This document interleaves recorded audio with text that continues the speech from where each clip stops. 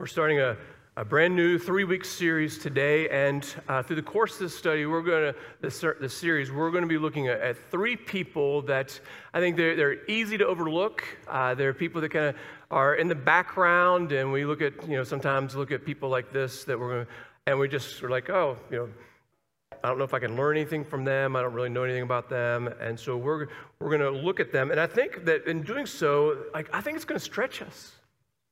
I think it's going to stretch our faith. I think it's going to challenge some of our preconceived ideas. Ultimately, throughout each week, it's going to invite us to really be faithful, just as God is faithful. So if you have your Bibles or you got one from in the back, turn with me to John chapter 6. We're going to look at verses 1 through 13. And so if you grab a Bible from the back, it's page 728. And we're going to, verse by verse, we're going to walk through this. So I'm going to read the whole thing first, and then we're going to walk through it together. So you'll just need it open on your lap throughout our time together. So John writes, "Sometime after this, Jesus crossed to the far shore of the Sea of Galilee, that is the Sea of Tiberias. And a great crowd of people followed him because they saw the signs he performed by healing the sick.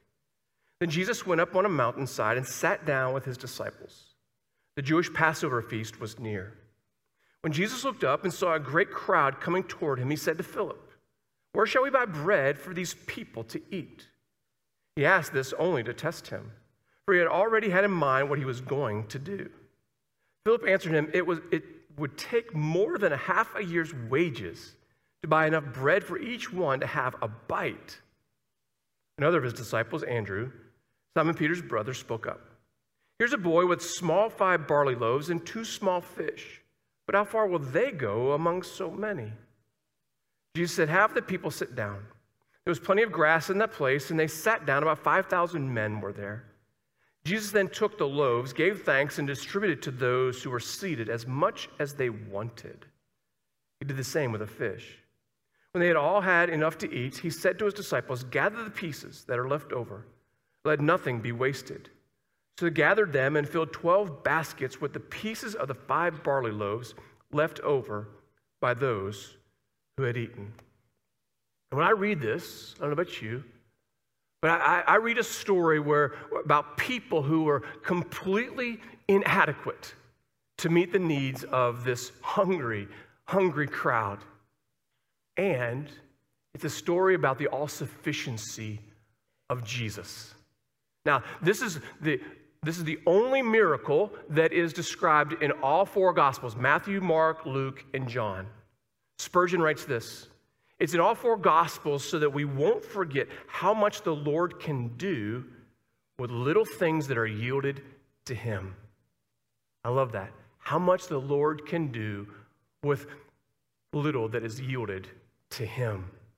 And so we want to just walk through verse by verse and talk about this and look for God's faithfulness and what it means for us as we read it together.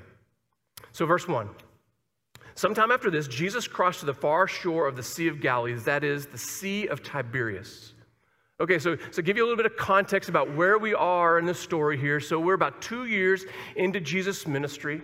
And so even if you just go maybe one page in front of this one to John chapter 5, verse 1, we're told there at the beginning of that chapter that it was the time of the Feast of the Jews.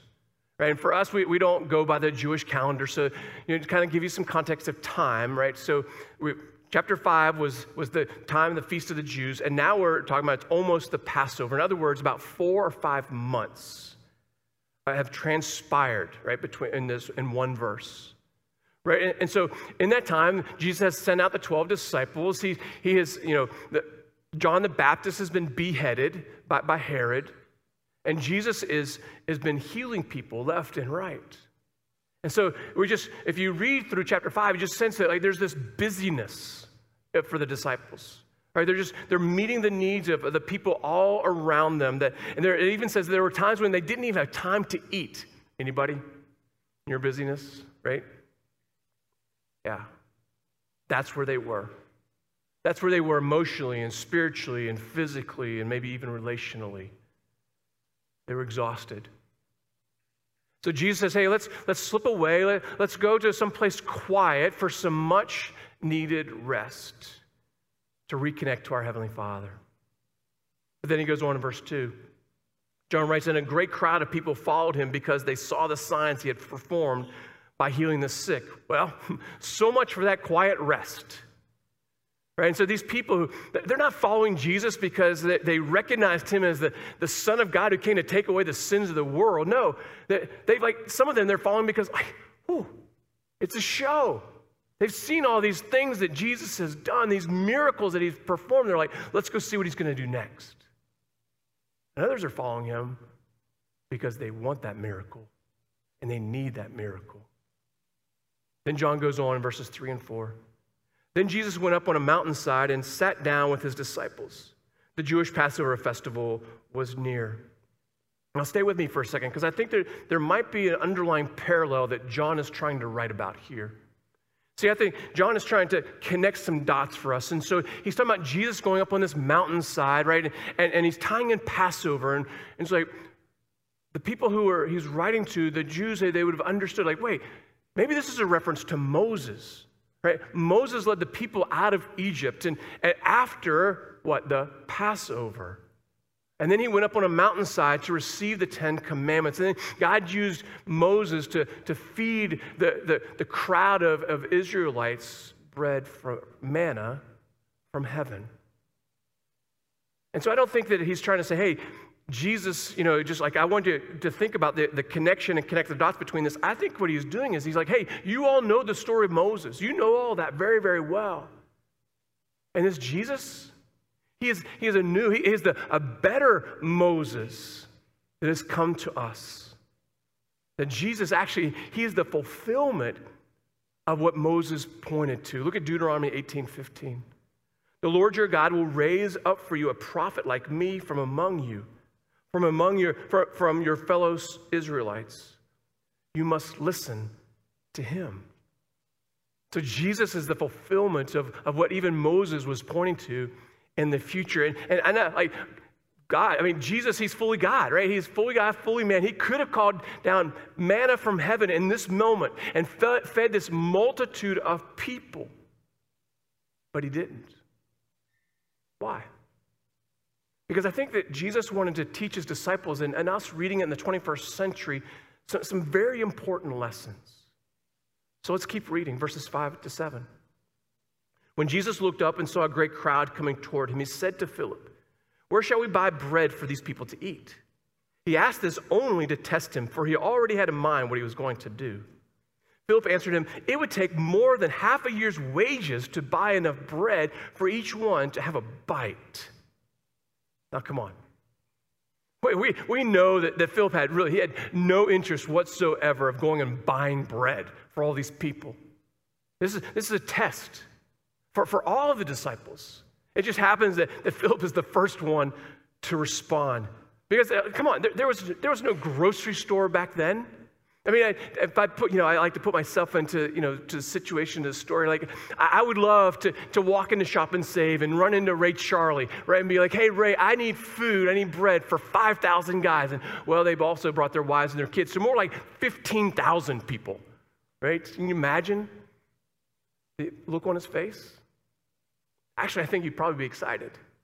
Because he cares about taking care of people and alleviating food insecurity. And that's something that they had in that moment. Right? So this whole scene is just playing out before these disciples and for us to see. And what do I think that Jesus wants us to see? That this problem doesn't have a human solution. It's beyond us. Have you ever gotten yourself into a place where you're like, man, this is beyond me. This is beyond something I can understand or fix or work out. A time when you were faced with a challenge or a problem that you're like, I just can't come up with a resolution to this. And I don't know what I'm going to do. And I think that we find ourselves so often trying to pull ourselves up by our own bootstraps. If it's up to me, it's got to be, it's up to me kind of mentality. And we do exactly what Philip did here in this situation. He's like, hey, I need to solve this problem. And what did Philip do? He went right for money, right? And so the version I read, it said that it would take more than half a year's wages. The Greek says 200 denarii, right? This is a huge amount of money, right? And so what does Philip do? He calculates the cost, and he quickly concludes, like, this is a problem that can't be met. It's impossible for us. And in the version in Matthew chapter 14, actually the disciples said, hey, Jesus, just send these people home so they can take care of their own hunger. You know, I read this and I'm like, God, forgive us for the Philip that is in all of us. You know, Philip, he's tested in this moment. Frankly, he failed because his worldview wasn't based on what Jesus could do, but only what he could do. How often do we do that? How often do we give up in what seems to be an insurmountable thing that's before us? How many times do we calculate the cost and it's all based on our inadequate resources? But then another disciple comes on the scene. Look at verses 8 and 9. Another of his disciples, Andrew, Simon Peter's brother, spoke up. Here's a boy with 5 small barley loaves and 2 small fish. But how far will they go with so many? And honestly, man, I want to give Andrew credit here. I really do. And this isn't in the Bible, but I play this out of my head. Like, maybe what's going through Andrew's mind at this moment? Right? Maybe he's thinking, oh, Jesus, I saw you turn jugs of water into wine. I saw you heal a royal official's son without even being near him. I saw you heal a man who hadn't been able to walk for 38 years with just a word. Maybe Jesus, he can feed this multitude of people with this from this little boy's lunch, right? And so, like, but even as I think about this and I read this, and I want Andrew to be, you know, kind of the hero of this, and he's rescuing the situation or whatever. But then, then I read it again and I read it again, and I start looking at the words that are actually used by Andrew in describing the situation to Jesus. Did you notice that there's an emphasis of just like smallness? Right, here's a small boy. That's the little translation there. And how does he describe the lunch? It's small bread and small fish. So even as Andrew is describing what he found with this little boy, right, he's using leading language with Jesus. And so there's just this overwhelming sense of inadequacy to meet people's needs. It's like at the end, how far will this go anyways? And so the ray of hope in this story is this little boy who brings forth his lunch. He offered what he had. He didn't know what Jesus was going to do. He saw the crowd, but he's still willing. He entrusted Jesus with what he had. Now, there's a little boy in our church, a young boy in our church, who attends the Crossroads campus. His name is Liam Bitts. And even as a 5th grader, he decided he was going to take a risk in trusting God's faithfulness and doing something he felt like God was leading him to do. We got to share his story with you today. So watch this video.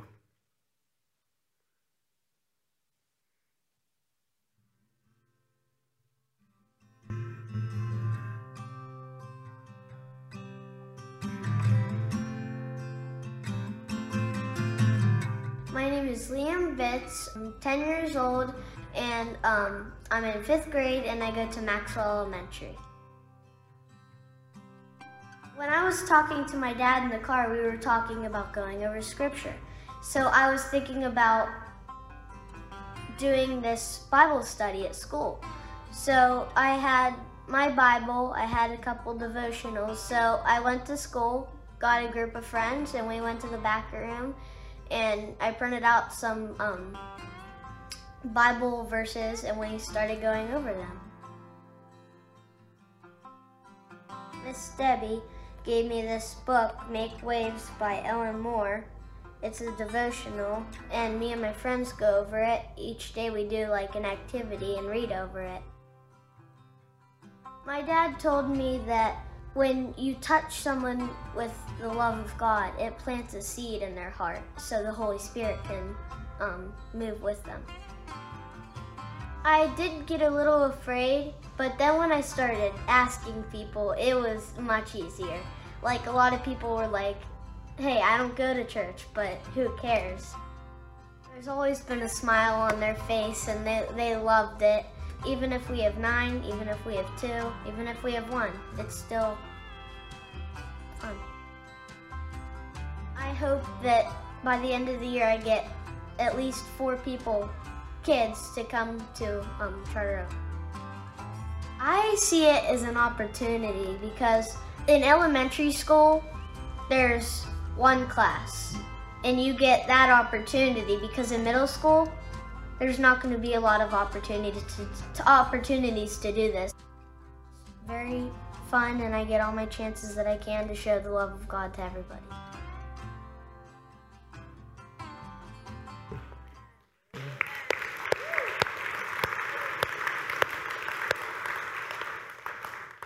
Talk about a boy trusting the faithfulness of God. How many of you have a goal to bring 4 people to church with you this year? That's wow. I mean, it's like it was easy once I started asking people. I'm like, oh my gosh, right? Oh, that we'd have the faith of a little kid, right? Wow. He wasn't putting his own stuff and his own inadequacies on it. He was just trusting God to work in him and through him. What about you and me? The story goes on in verses 10 and 11. Jesus said, have the people sit down. There's plenty of grass in that place, and they sat down. About 5,000 men were there. Jesus then took the loaves, gave thanks, and distributed to those who were seated as much as they wanted. He did the same with the fish. Something now has changed. The testing of the disciples is over. Jesus has really proven his point as described in John 15:5. When he says, I am the vine, you are the branches. If you remain in me and I in you, you will bear much fruit. Would you read that last phrase with me? Come on. Apart from me, you can do nothing. I see, Jesus is all sufficient to meet our needs. In fact, Jeremiah prayed in Jeremiah 32:17, Ah, sovereign Lord, you have made the heavens and the earth by your great power and outstretched arms. Read that last sentence with me. Nothing is too hard for you. So can't you just see the sovereign hand of Jesus over this whole thing, this whole situation? Andrew and Philip and really all the disciples, all they could see was just the inadequacy of their ability. But as soon as Jesus steps into the forefront, John's language, it changes. Do you see it? It says there was plenty of grass for people to sit. There was much bread and as much fish as people wanted. And so as I read over this, and as I invite you to read over this, there's some things that I see about Jesus. First of all, he's in control. Right at the beginning, John writes that Jesus already had in mind what he was going to do. He's not surprised. When all those thousands of people showed up, Jesus wasn't like, oh no, what are we going to do? No, he's completely in charge. Right? And really, I mean, he's let's just be honest. He's not seeking bread from Philip. He's seeking faith. Same as for you and me. Second, I see that he really genuinely cares for the multitudes. As we saw in Matthew, in the Gospel of Matthew, the disciples said, hey, saw the problem by sending everybody away. Right? But and truth be told, these guys, they're worn out, they're exhausted, the busyness has caught up with them. They need a break, and so they see these people's hunger as just really as a nuisance. We need time alone. We need time away. But Jesus cares for each one of them. Not only just for their physical needs, but for their spiritual needs as well. And then third, we see that Jesus isn't limited by our resources. When Philip says, hey, it would take a half a year of someone's salary, right, to be able to buy enough bread for everybody to get a bite, right? Jesus isn't surprised by this.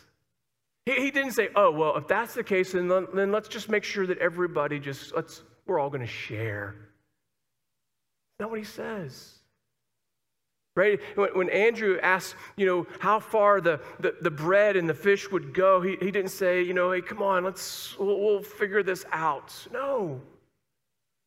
There was no sense of limitation here, right? Because he knew he had more than enough. Watchman Nee writes these words: the meeting of need is not dependent on the supply in hand, but on the blessing of the Lord resting on the supply. That's our Jesus. And finally, he abundantly supplies. As I read this passage and the result of Jesus giving thanks, I was struck by a word. It was a word that I wasn't expecting that John would write down, and that word was wanted. Right? I expected Jesus to say needed, right? Because that's generally kind of, hey, God will provide for every one of your needs. I mean, that's what Paul says in 2 Corinthians 9:8. Right? And God will bless you, is able to bless you abundantly, so that in all things, at all times, having all that you need, you will abound in every good work. But the word that John uses to describe this isn't need. It's wanted. When Jesus turned the water into wine, it was the best wine at the wedding feast. And the generosity of Jesus here to these people who obviously they didn't come for salvation, really, but the fulfillment of their needs in their belly, they got so much more than they knew. Which leads to the last part, verses 12 and 13. When they had all had, why am I messing up this? I have no idea. Just read the words, Chris.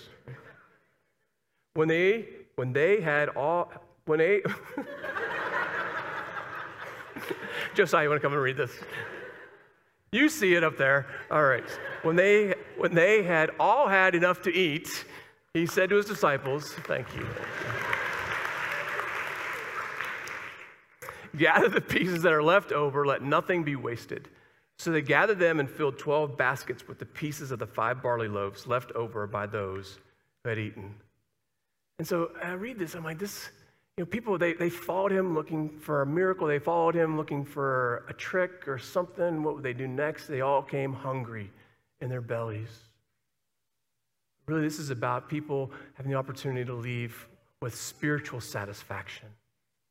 It comes when we feed on him who is called the bread of life.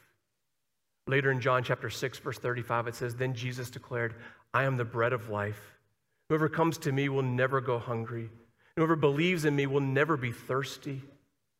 I think today so many people come to Jesus because they need physical healing, they need a job, to solve a problem or a relational rift.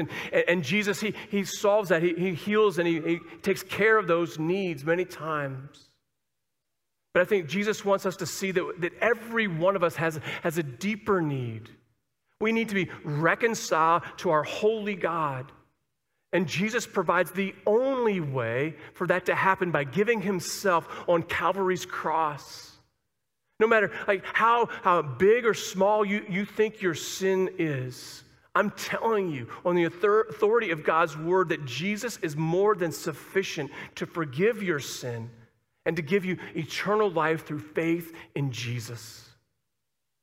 And so here's what I want you to wrestle with today. Jesus doesn't accomplish these miracles without human involvement. I mean, yes, he could have snapped his finger and that water would have turned into wine immediately. But instead, he invited people to fill the jars with water first. Right? Jesus could have made the fish jump into the boat whenever he called the disciples. But no, he said, put your nets down on the other side. And then they brought in the fish. Right? And so this story begins with Jesus telling his disciples to feed these people. But he knows they could never do it apart from him. See, the supernatural activity of God doesn't eliminate human involvement. It elevates our gifts, resources, and ability to accomplish things that we never could have done on our own effort. So what are we going to do? Like, what are we going to do about the multitudes of people in this region that have desperate needs? You know, there's something like 33,000 people within a 5-mile radius of our campus that don't have a church home or who don't have a relationship with Jesus. I mean, these are people in our circles of influence, people we do life with at work or at school, you know, in our community. Maybe it's a spouse or a family member or a neighbor. These are people we know and care about and love.